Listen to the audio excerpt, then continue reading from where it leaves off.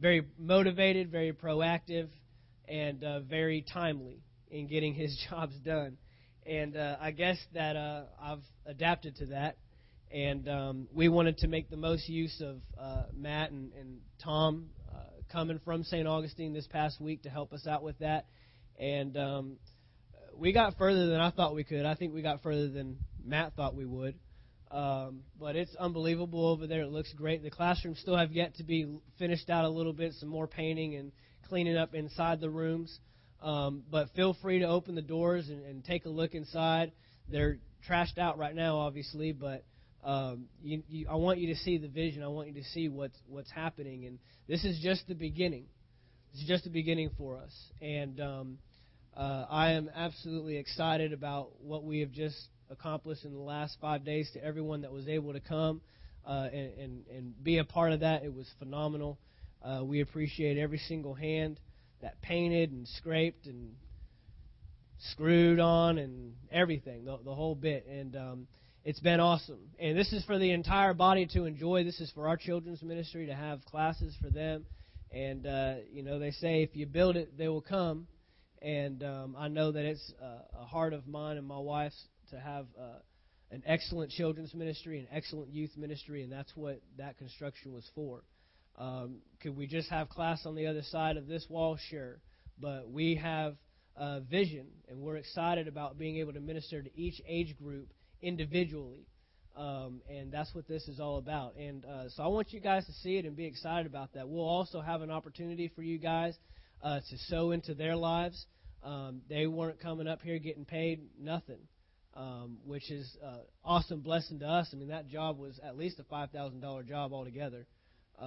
So the savings that we got on that side is unbelievable. But we want to sow into their lives.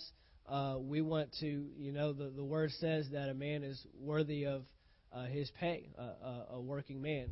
And they have definitely been working. They've definitely been putting their hand to something. And so we want to give you guys an opportunity, if you haven't been able to already, to sow into them. Anything will help, gas and food coming up here and just time away.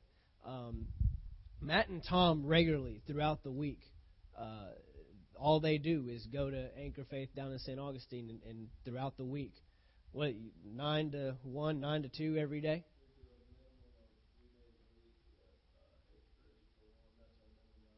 Yeah, and you work over that plenty of times. So they've given their lives, both of these gentlemen have given their lives to the kingdom and to doing this work. And for them to come up 2.5 hours north, Pastor Earl called me, was it yesterday or Friday? He called me and asked when he was getting his laborers back. And I know that they're excited to get them back, and they're in the middle of a major building project themselves. That they're getting ready to hit the ground running. And so for them to take their time when they could have just been doing odd and end jobs this last week and to slam this and get it done is awesome. And their reward is with God. The Bible says in 1 Corinthians chapter 3 that you do your work as unto the Lord. If you want to do it for me or if you want to do it for the church, then you're going to get what I'm limited to giving you, a big thank you, a hug, and maybe a check. But when you do it for God, your reward is with Him, and the time is made up. The physical weariness and the tiring is made up in it, and God honors that. Amen. So we will give you an opportunity at tithe and offering to sow into the work that they have done. Hallelujah. Let's get into this. 1 Corinthians chapter 3. We've been talking about 180, and this is our last message in this series. And I'm excited about where this ended up going. I really had no clue. God gave me the specific topics on 180 that we were going to discuss. But last week we kind of turned a small page in 180, and I started talking to you about what God builds. And last week we talked about families. We talked about our home. And we said that when God builds something, anything God builds, and we've been doing a lot of building, but anything God builds, He has a specific design and system that it is to run and operate according to. Remember last week we looked all the way back in Exodus, and we saw that God told Moses, build me a tabernacle. Why? I want to dwell there. I want to put my glory on it, and I want to bless it. So God was very specific. When I build something, or when I tell you to build something for me, you must follow my plans. And He told them exactly what to build it with. He said, bring gold, bring silver, bring bronze, bring everything, bring all the best that you got. See, God ain't looking for the leftovers. He's looking for the best that you have. He was looking for fine linens. He was looking for the best animals. God wants the best from us. And so we saw that when Moses gave that order to the people, and then the Bible said that the people followed according to what God said, to the T, where He told them to place this, how big He told them to build this, how big this room was supposed to be, what the covering was supposed to be like. And then we saw that God blessed them, God blessed the people, and then we saw that His glory filled it to where Moses couldn't even enter into the tabernacle. Then we went down to 1 Kings and 1 Chronicles, and we see that God told David, build me a temple. And David ended up passing that down to his son Solomon. Solomon built it, what? According to the plan, according to the design. God was very specific again. He had exact measurements. I mean, you look at Noah building the ark. He told him exactly how big, how long, how tall, how many stories, what to put in it, what to build it with. God is very specific. So we see that any time that God builds something or has His people build something, He has a specific design and order that it is to be built to and a system that it should operate to. Then we went to the New Testament and we saw that Jesus in Matthew chapter 16 said, I will build my church. And then He gave specific order. Whatever you bind on earth will be bound in heaven. Whatever you loose on earth will be loose in heaven. And then He goes through the Corinthians and goes through Ephesians and goes through Romans and starts telling you how the church is to operate. Each member has its individual part. And when we all do our part, and we're not jealous and we're not gossiping, we're not backbiting, but when the entire body comes together and does its part, the church will operate in the earth as it's supposed to. Then you will have power and authority in the earth the way the church is supposed to. But there's another temple that God talks about. Look at this in 1 Corinthians chapter 3. 1 Corinthians chapter 3. Last week we looked at families, and we said that if we build our home and we build our families according to God's system, it will be blessed. His glory will fill our homes and our families. We will glorify Him through our homes and our families, and He will be honored. But look at this in 1 Corinthians chapter 3. Let's go to verse 9. 1 Corinthians 3, verse 9. For we are God's fellow workers, and you are God's field. You are God's what? Building. According to the grace of God which was given to me as a wise master builder, I have laid the foundation, and another builds on it. What Paul is telling the Corinthian church here is that I have planted this church, I established this church.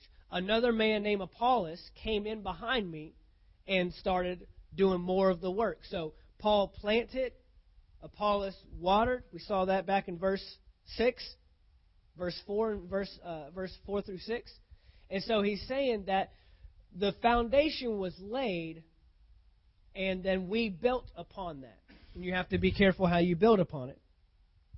Let's keep going. Verse 10. Verse 10 again. According to the grace of God which was given to me as a wise master builder, I have laid the foundation, and another builds on it. But look what he says here. But let each one take heed how he builds on it. Why is he saying that? He's saying, you must be careful that when you're building something for me, that you follow my specifications. You follow my codes. I used last week the example that when we were building these classrooms, what took us so long to get here, because my original goal was January 1. And we're obviously past January 1. We're at March 1. And my goal was January 1. But what did I run into? Code.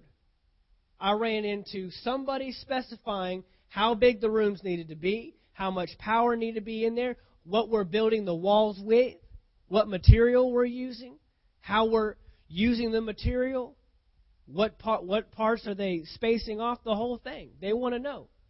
They want to know electrical. They want to know plumbing. They want to know utilities. They want to know all this stuff. Thank God we didn't have all that, but that's what the code is.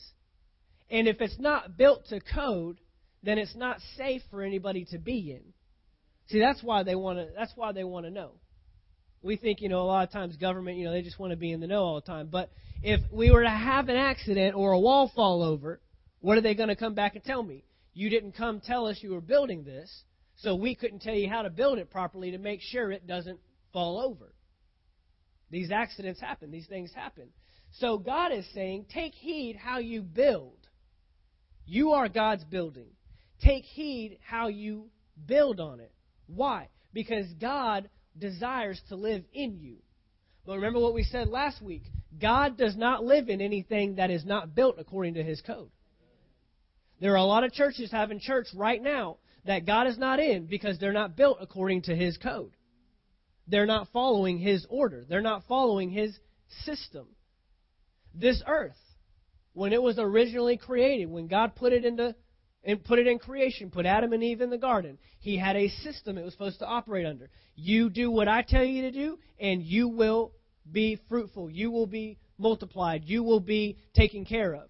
They had everything they wanted to eat. They had everything they wanted to drink. They didn't have to worry about clothes. They didn't have to worry about where they were living or how they were paying their bills. The system was, trust in me, obey me, seek first my kingdom, and then I'll take care of you. But what happened? Man came out from under the system, and now God has pulled Himself out of the earth, and we see what's happened. And the earth, as we know it, is in a downward spiral because there's another god, another enemy in the world. Okay, so let's keep going. Verse 11. For no other foundation can anyone lay than that which is laid, which is who? Jesus Christ. Jesus Christ is the foundation. Jesus Christ must be your foundation. And we can put it this way, Jesus Christ being the Word, John chapter 1, verse 1, the Word needs to be your foundation. And it goes ahead, and He says right there, no other foundation will do. You know the foundation is the most important part? You know we couldn't have done what we did on dirt. There had to be a concrete slab here. And you know that no matter how good we make it look up top, if the foundation is faulty, the whole thing crumbles. So the foundation is the most important part.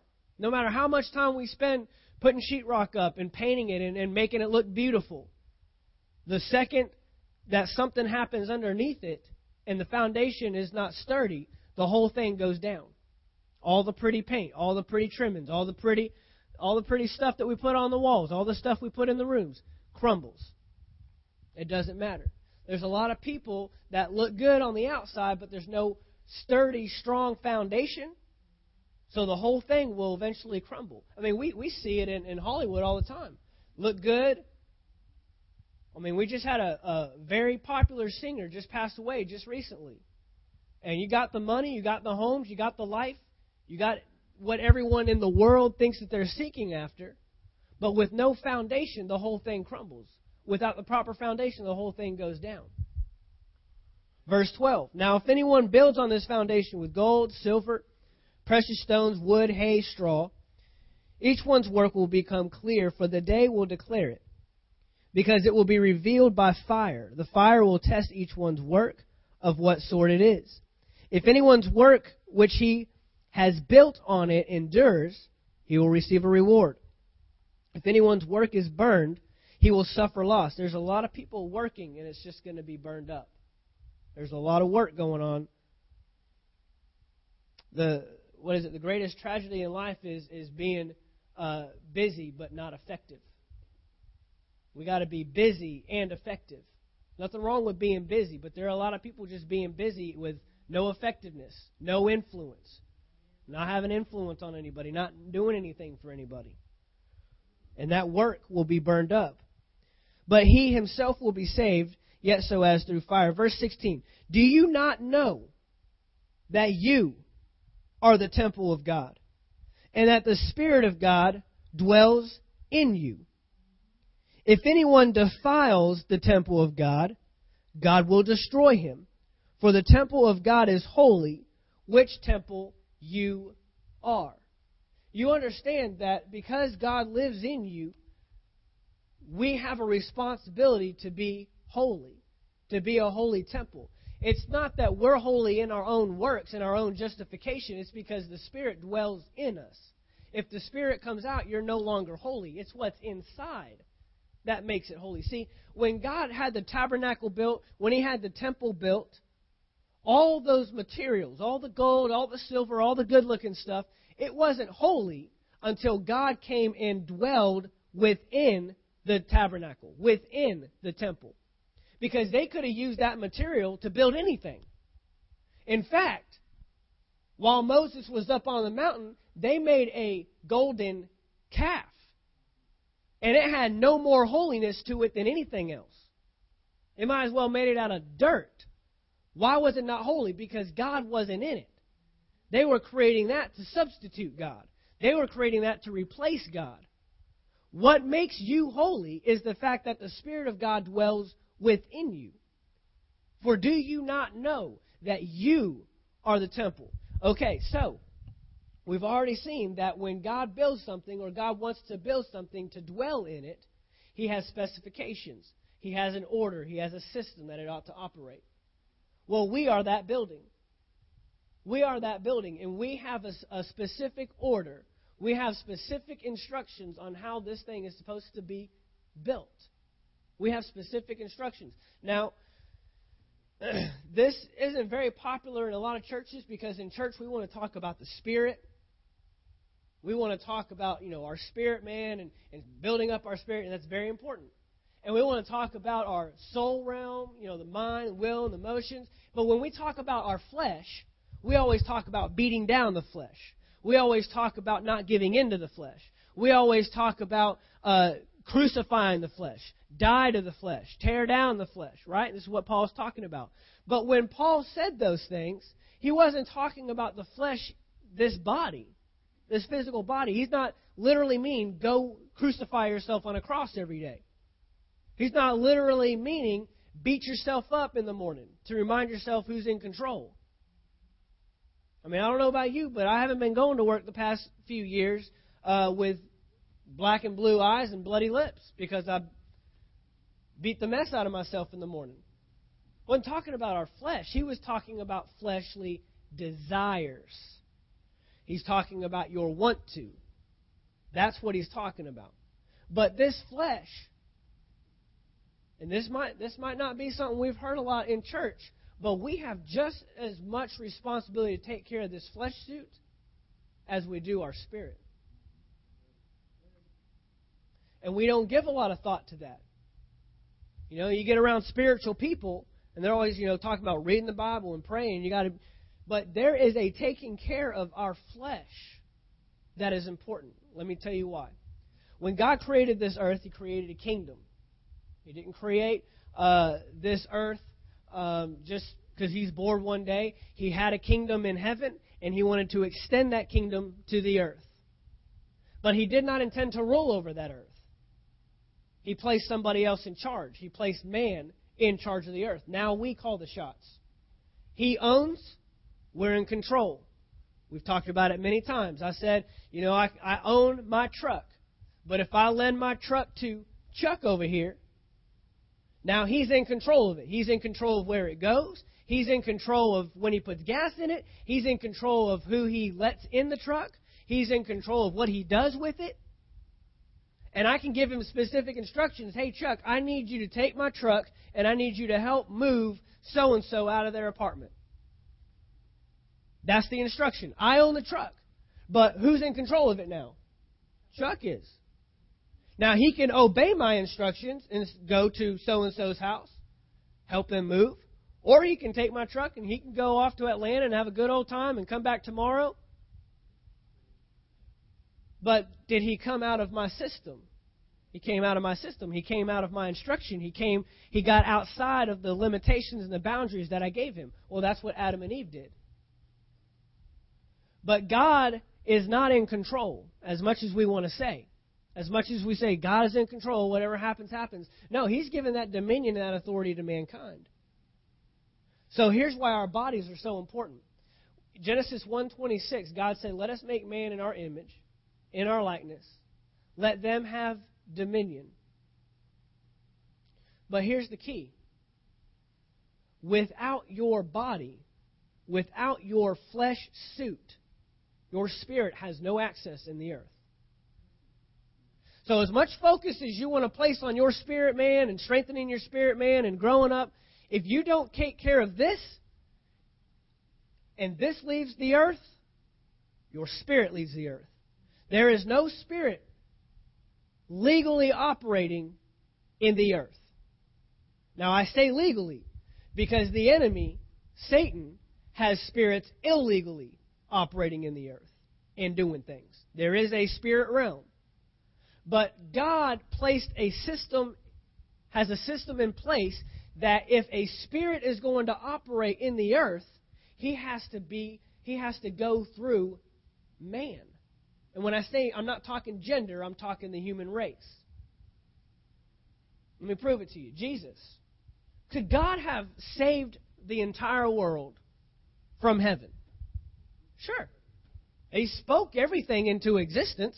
Why couldn't he just say, let man be saved? Just like, let there be light, and let there be trees, and let there be this, and let there be that. Because after Genesis 1:26, that whole system changed. See, if you're still waiting for God to speak something into your situation, it ain't going to happen. Because the first 5 days of creation were the first 5 days of creation. Man wasn't in play yet. As soon as Genesis 1:26 hit, man has all the authority now through God. Everything that God, that's why he needed a man to part the Red Sea. That's why he needed man to walk around Jericho. That's why he needed a man, Jesus, to die on the cross to save the world. If you're still waiting for God to just move on your behalf and do something, he's not going to do it without using man. How many of you have ever been blessed by someone, by a person, either financially or they've given their time to you or they've given you a word? That's God working through man. And so that's how he works it. That's how he operates now. So that's why we're focusing on our bodies. We're talking about 180. And I don't know about you. I know for me, a lot of times, come January, we've been saying people evaluate their bodies. People evaluate their lifestyles. And for me, one of my big ones every year is I want to get back in the gym. Why am I having to get back in the gym? Because I was in the gym January 1, 2011. What happened from 2011 to 365 days later? And I'm saying, get back in the gym. Now, I'm not saying everyone here needs to go get a gym membership and sign up. What I'm talking to you about today is taking care of this flesh suit. And I'm going to hit a few different avenues. But the first one I want to take care of is our habits, just physically speaking, because we have to be mindful of it. We can't try to be spiritual people and just say, I'm just going to sit at home and read my Bible all day and just pray all day and just praise God all day and just talk about God all day. But then we're not taking care of the flesh suit that's actually given our spirit man access in the earth. Let me put it to you this way. Your flesh suit, what we're looking at today, is a representation of the kingdom of God. I don't know anybody on this earth that has X-ray vision that can see past your flesh and see your soul realm and your spirit realm. That's why we've been talking about the fruit of the Spirit on Wednesdays. That's the whole reason we're talking about fruit of the Spirit. Because if I could just look at your spirit being and know you are a spiritual person, then great. We don't need fruit of the Spirit. Fruit of the Spirit is to get your flesh to show what's going on the inside. That's what we're talking about. We've got to take care of this flesh suit. We have a responsibility. Remember we said this, that the biggest key to 180, we opened up before we even got into each particular part. We opened up and we said the biggest key to understand for 180, to see a life change in your life, is to understand stewardship. You own nothing. The first person that walks around thinking, it's my body, I can do what I please, is getting out of alignment to God's system. Let me put it to you this way. Your body is you are accountable for your body just as much as you are for your finances. Just as much as you are for your time. And see, that's the one that hits home, because it is my body. And it's a control issue. And it's the one thing that you have control over that no one else. Nobody can go work out for you. No one else can eat for you. No one else can, take the right things and not put the wrong things in for you. No one can do that for you. That's you. That's all you. And so it gets personal, and it hits home now, because we've always thought, this is my body. If I want to work out, I'll work out. If I don't want to work out, if I want to eat that, if I don't want to eat that, if I want to take those or if I don't want to take those. And so we don't take these things into consideration when we understand that God owns our bodies. So stewardship is the biggest key.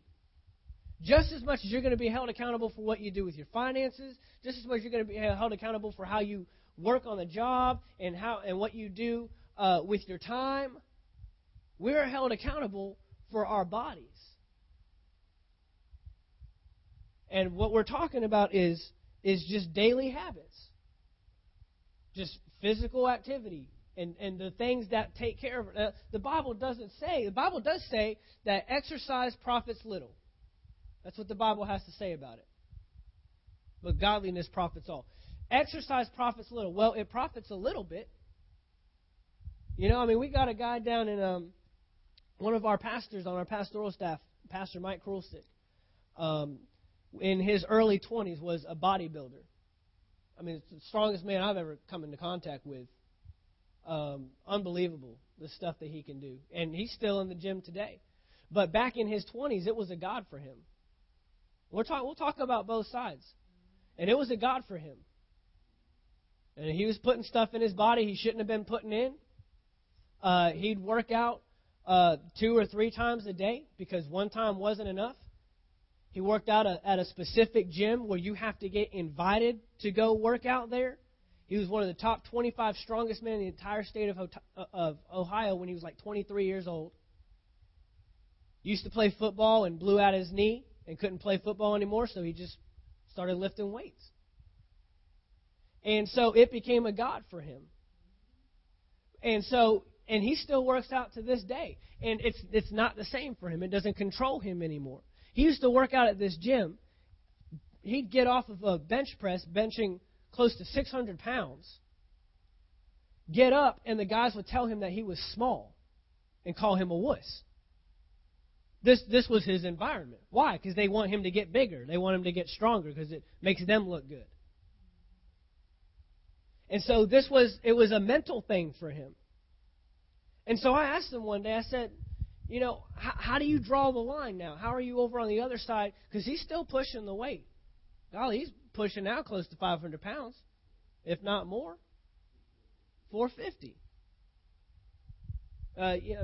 Most of you know Pastor Brian, who was here before, and he's working out with him. He's got Pastor Brian right up there with him now. Pastor Brian was already strong anyways. And so I asked him one day, I said, how do you draw the line now? Because you're still working out, and you obviously still enjoy it, and he loves it. He loves sports. He loves working out. He loves all that. But he said that he read that verse, and he saw that exercise profits. It does profit, but little. It was about priorities. Remember last week we were talking about priorities, and it's about what your priority is, what you're putting first. And priorities are determined by attention. Priorities are determined by time. And he just said, I just chose not to give as much time to it. I just chose not to give so much attention to what my body looked like and what other people said about it. And I'm in the gym to stay fit and to stay active. He's not necessarily trying to get stronger. He's just doing it just to be in shape. And he enjoys it, but it doesn't control him, and it's not a God to him like it used to be. But that exercise is important. Eating the right things. That's the biggest thing. And I'm not saying all this stuff because I do all of it. I'm going to tell you right now. I'm working on it just as much as anybody else. I could go through a 12-pack of sodas in a day if I wanted to. I love Dr. Pepper. It's hard for me to go to a restaurant and ask for anything else. But there's certain things that I had to take into consideration. I don't buy them and keep them at the house anymore because I know I'll go through it. Get rid of the source. Get rid of get rid of it being around me. Eating right, whether we like it or not. And now, when I was younger, and people would see me eating anything I want, and they'd always tell me, you just wait. Your day's coming. Well, my day's coming. It's getting there very quickly. And so we're all in the boat. We have to watch these things. Why? Because we're accountable for our bodies. Go to Romans chapter 12. Go to Romans chapter 12. We're accountable. And I said we're going to talk about a few different veins. I'm not talking about, going and getting a gym membership and buying healthy food for the rest of your life. Hey, I'll tell you, there's plenty of stuff that we do that keeps us active. Plenty of stuff. You don't have to go to the gym and lift weights and do all that junk. There's people that are working outside. There's people that got so much to do around the house. There's people that have kids. Yeah. Have a 1.5, 2-year-old for a few days and see what that does to your metabolism. Burn it up. Romans chapter 12. Let's look at that. Romans chapter 12, verse 1. I beseech you, therefore, brethren, by the mercies of God, that you present your what? Bodies. A living sacrifice, holy, acceptable to God. Not your spirit. Not your soul. He's saying present your bodies. A living sacrifice. You know what that means? That's the word we don't like. Living sacrifice. That means on a daily basis we are putting stuff down. You are sacrificing. If it's a sacrifice, that means you really want to or you really don't want to. That's what a sacrifice is. It's not a sacrifice for me to refrain from eating an almond joy because I do not like coconut. So that's not a sacrifice. That's easy for me. But if someone says, put down that Dr. Pepper, now we're talking about sacrifice. Now we're moving over into, but I really want that. Okay? So he's saying, present your bodies a living sacrifice. This is what God has to say about our bodies, our flesh.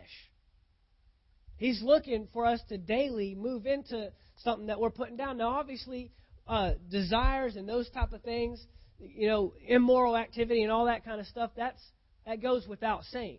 We know that. In fact, the reason why Paul went to 1 Corinthians chapter 3 and said, do you not know that your temple is the Holy Spirit, is because they had sexual immorality going on in the church. And he's saying, your flesh, you are using your flesh improperly. You are the temple of the Holy Spirit. He dwells, lives within you. You are to be holy.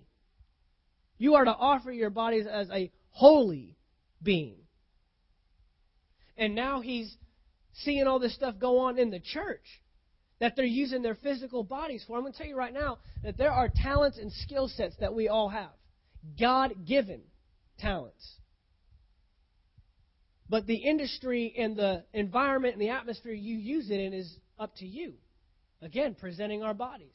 There are a lot of people in the Hollywood entertainment industry that have God-given talents, but are using them in the wrong assignment. That's another danger. Being successful in the wrong assignment. That's deception. Because now you can think, I am successful. I've got the money, I've got the house, I've got the cars, I've got the home, I've got the life. But it was the wrong assignment. Those talents need to be used in the church. Those talents need to be used for the glory of God. Right here, we just saw Matt Hunt and a talent and a skill set that he has. And to do it quick, too.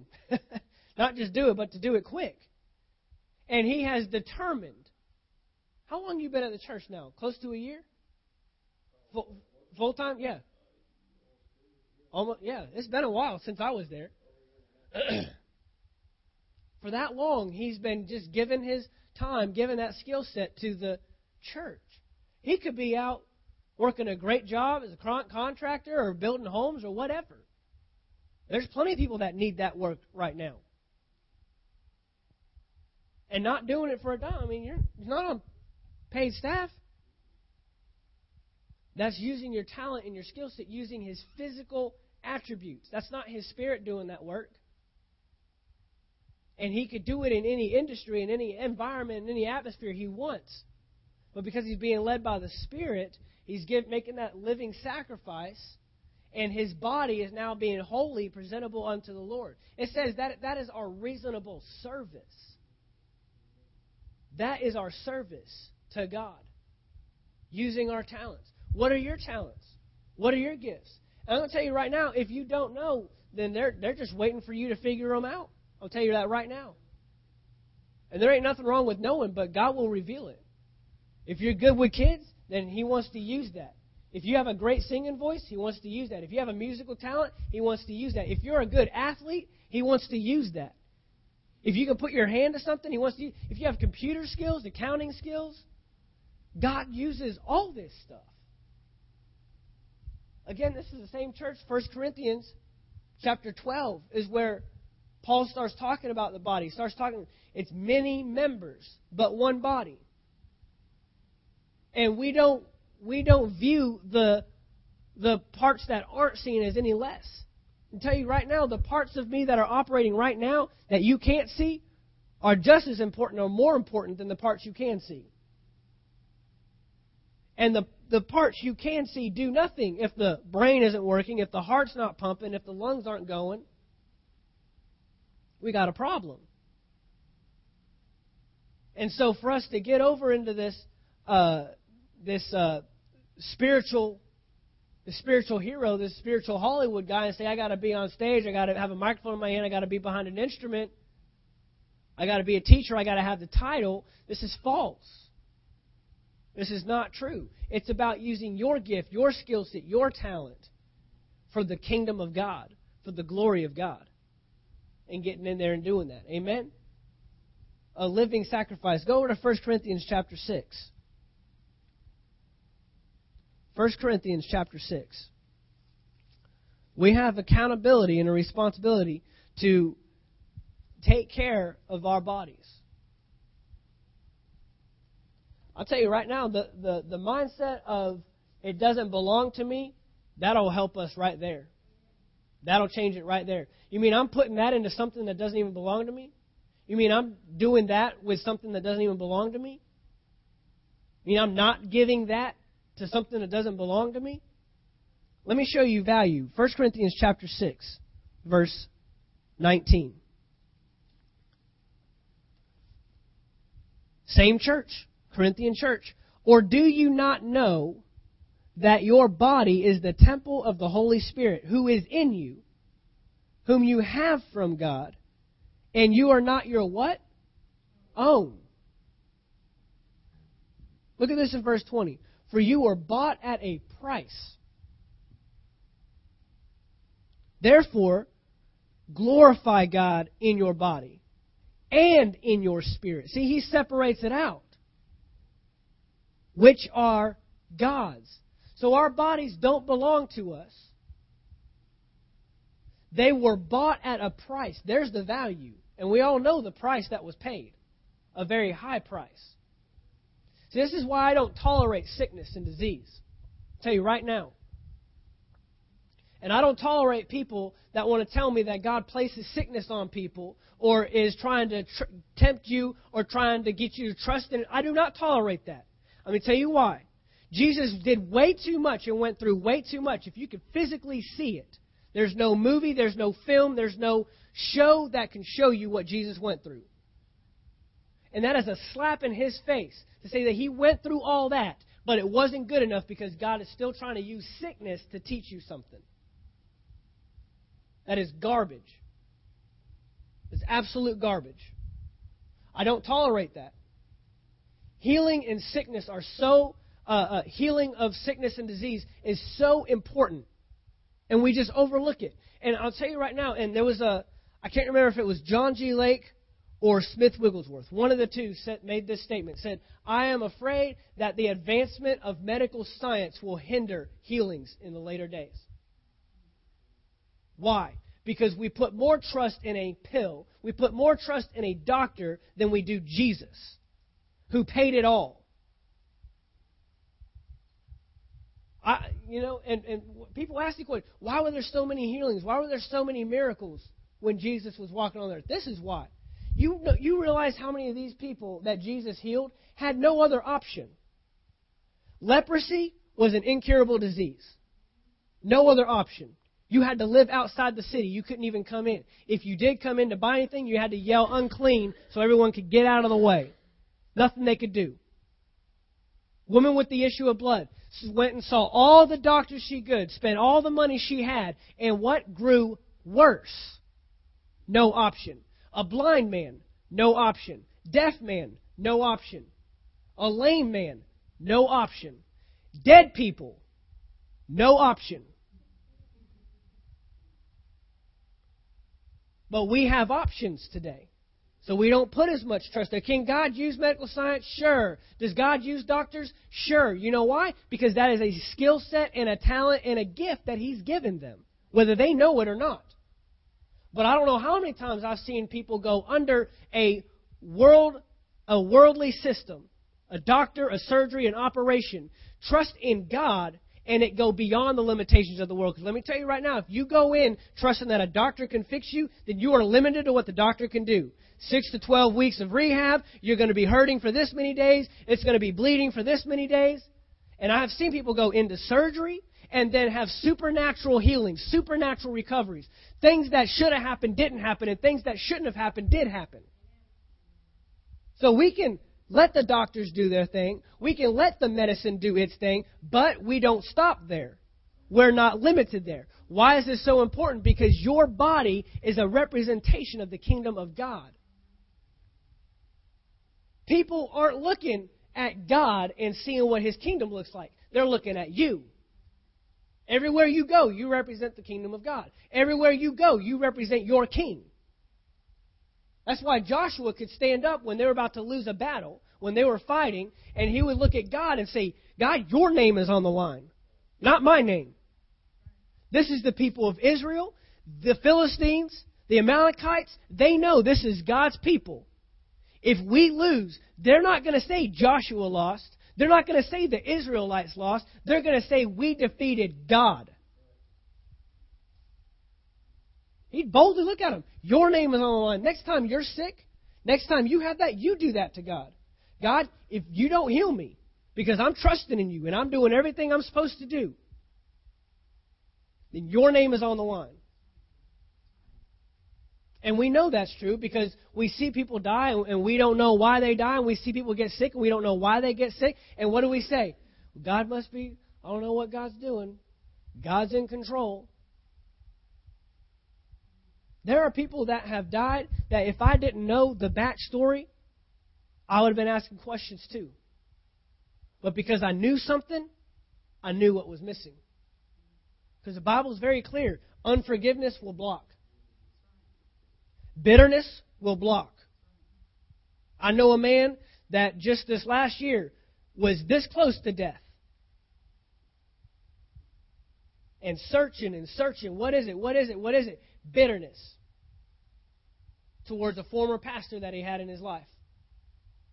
Got rid of the bitterness, got healed. If he didn't get rid of the bitterness, would have died. And everybody would have seen this man, a very spiritual man. And we would have been left with, I don't know why he died. I'm going to tell you right now, we can ask that question all day long. But nothing changes what this Bible says. And if my God is a healer, and if this Bible says He's a healer, then there had to be something else. It will never change me. Nobody's personal experience. I don't care what happened to your grandma. I don't care what happened to your brother or your sister or your children. Nothing will change what this Bible says. And you have to get that. There's no personal experience that will ever change what this says. I can always go to, I don't know why they died. There are unanswered questions, but I do know this. My God is a healer. He wants people in the earth. I don't know how many of you, I've heard it. Guess God needed another angel in His choir. He doesn't have angels in a choir.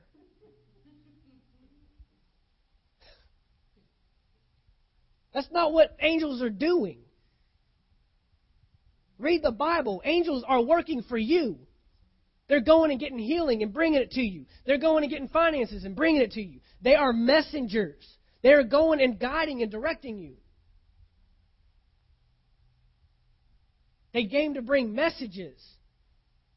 When angels came to people, came to Joseph, Jesus' dad, came to Mary, Jesus' mom, came to John the Baptist's dad, Zechariah. What were they saying? They're saying, this is about to happen. Flee here and go here. You need to do this. What are they doing? Giving direction. They're doing God's bidding on your behalf. They're working for you. In fact, the Bible says in 1 Corinthians that you will judge the angels, whether they did what they're supposed to do. You'll judge them. And so we just want to sit back and say, God needed more angels in a choir, or God needed to take people to heaven, or He was lonely or something. Give me a break. That's why we need to stand on God's Word. And our bodies, whether we like it or not, are a physical representation of what God is doing in this earth. You are that. When you go to your job and everybody else is sick and gets the flu, and you can say, oh, I don't care what season it is. I don't care if it's spring. I don't care what's in the air. I don't care the pollen. I don't care if it's flu season. Aren't you going to go get the shot? No, because I trust in God's Word. And when everybody else gets sick and you don't, who's getting the glory? God. That's why He said, make sure you are glorifying God with your bodies. A living sacrifice, holy and pleasing. Not your spirit, because you know why? Ain't no one on this earth can see your spirit. Sorry.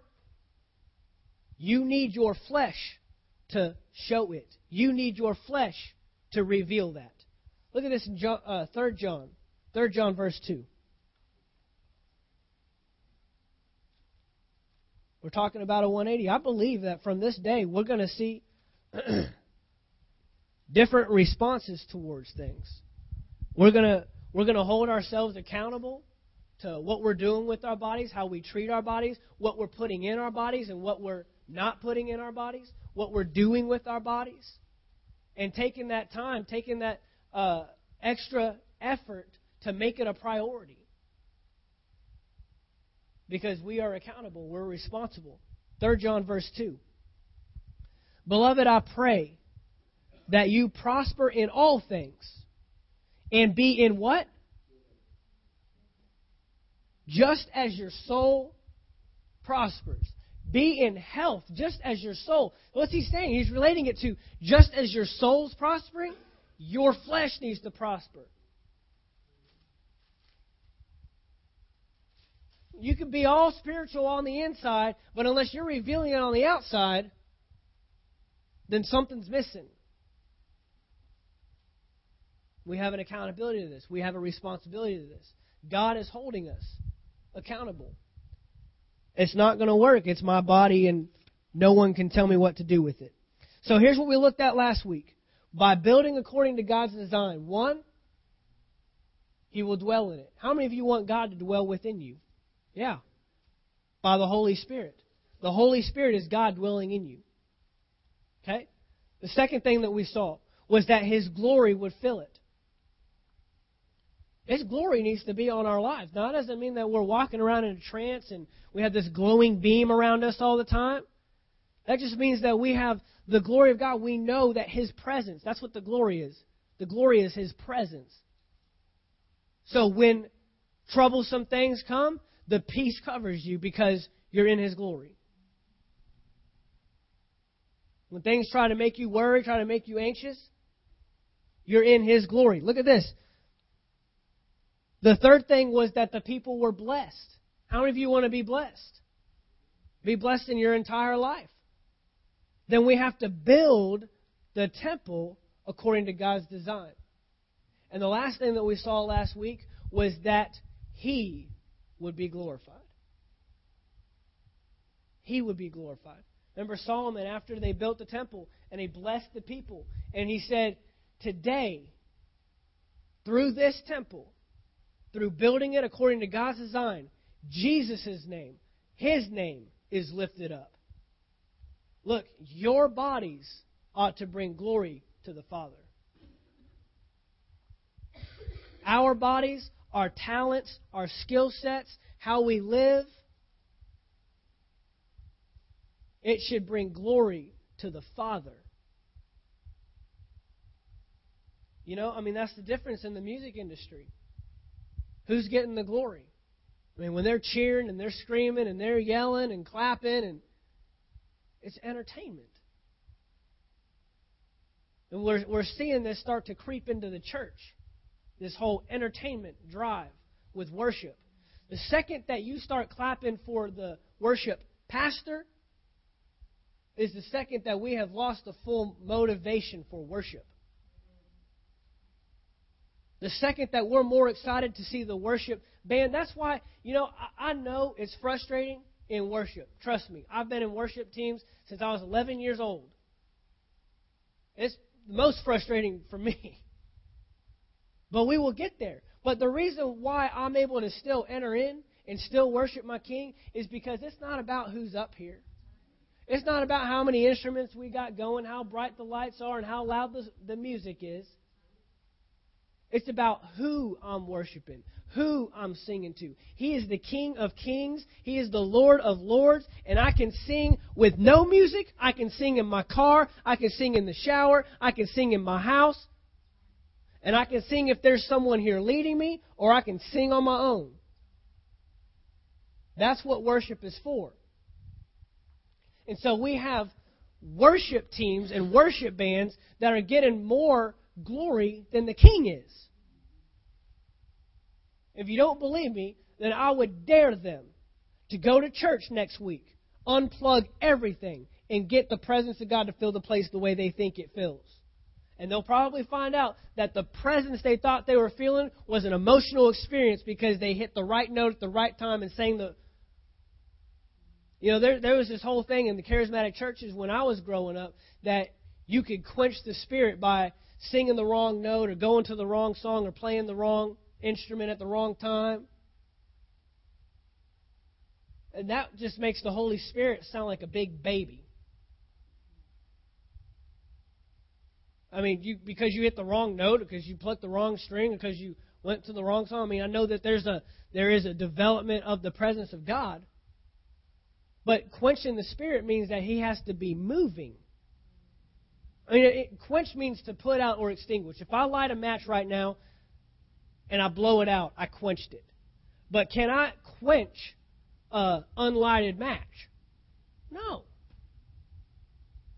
And so we think that we kept something from, we keep the Holy Spirit from moving because of something that we do. He's not that finicky. He's not that picky. So it's not an entertainment. It's not about what's up here. It's about worshiping God.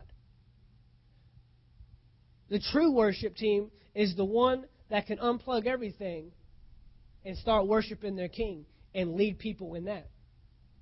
It's not about entertainment. Because if they're getting the glory, the talent is there. The skill is there. But if they're getting the glory, and that's the only reason why people are coming, then I have to question whether the Holy Spirit is really moving. Because the Holy Spirit moves when He's glorified. The Holy Spirit comes, His glory and His presence fills the house when He is lifted up. Not when the worship pastor sounds phenomenal, or not when the guitars are all in tune, or not when the drummer does the biggest drum roll. That's not the presence of God. So we have to be aware of this in our own bodies. This is the 180 in our own lives. The talents that we have, the skills that we have, operating as kingdom ambassadors and representatives on this earth, and being healthy and whole within our bodies.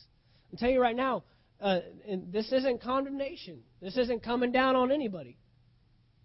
But we have to start fighting that and not just letting it come to us. The biggest mind change that I'm trying to get today, Again, I'm not trying to get everyone to run out of here and go get a gym membership and buy only healthy food and throw away every fattening thing they have in their house. That's not the goal. The goal is for us to understand that our bodies are not our own. We were bought at a price. There's a value. I'm going to tell you right now, the change doesn't come until you value what He values. The change comes when you value what He values. When you value, let's go back to what we've been talking about. We started with finances. When you value finances the way He values it, which means being able to give it up at any time and not letting it have you, then we have the change. When you can value your relationships as much as the King values the relationship, then we can see the change. When you value your family and you value your home as much as He values families and homes, we'll see that change. And when you value your own body the way He values you, your flesh, then we'll see that change happen. And our spirit will have its most effectiveness. Our spirit being will have the most effectiveness in this earth when you are at your full potential in your flesh. Bottom line. And we can't disregard that any longer. It's been far too long that we've disregarded that. It's been far too long that we haven't said what our flesh is supposed to do and what our body is supposed to be like and feel like and be able to do. We shouldn't have limitations in the flesh. We shouldn't have limitations from doing things. And I'll tell you right now, if you're at home sick in bed, who are you influencing at your job? Who are you influencing at Walmart? And so the enemy uses that to keep you, to take your influence. That's what happens when you die. When you die, your influence is taken out of the earth. Everyone you would come in contact with, every person you would come in contact with in your job, you lose that influence. So that's why we have to take care of ourselves. That's why we have to be healthy. That's why we have to be the proper representatives and ambassadors for the kingdom of God. Amen. Hallelujah. Father, we thank you for this message this morning. We thank you that you have given us this flesh suit. And Father, I pray today that we walk away from here valuing what you value. That we place priority, give attention to what you have called us to give attention to, Father. We're so thankful for the word that can strengthen our spirit, that can help us renew our mind and change our will and our emotions. But, Father, we're also so thankful for the ability to enhance our flesh and to be able to keep ourselves in the earth and be able to stay healthy and be able to use our talents and our skill sets for the kingdom of God. Father, there are things that you have given us to enjoy. You said you've given all things to us to enjoy. But, Father, I thank you that we will seek the kingdom with it and that we will put it towards kingdom purpose, towards serving you, towards influencing people on this earth with the kingdom of God. Father, I thank you for this body that's here. I thank you for every person, every individual, every family, every home that is represented. And Father, I thank you that they are blessed. The glory fills their lives and fills their homes. That you dwell with them, that they know you're there, that they feel your presence. And Father, I thank you that you are glorified through every person that is here, every individual, that we do everything to bring honor and glory to your name. In Jesus' name, amen. Amen. Hallelujah. Well, at this time, I want to take up our tithe and offering. Again, as I said on Wednesday, the building fund has been completely met, which is awesome. And so we were able to knock out that project.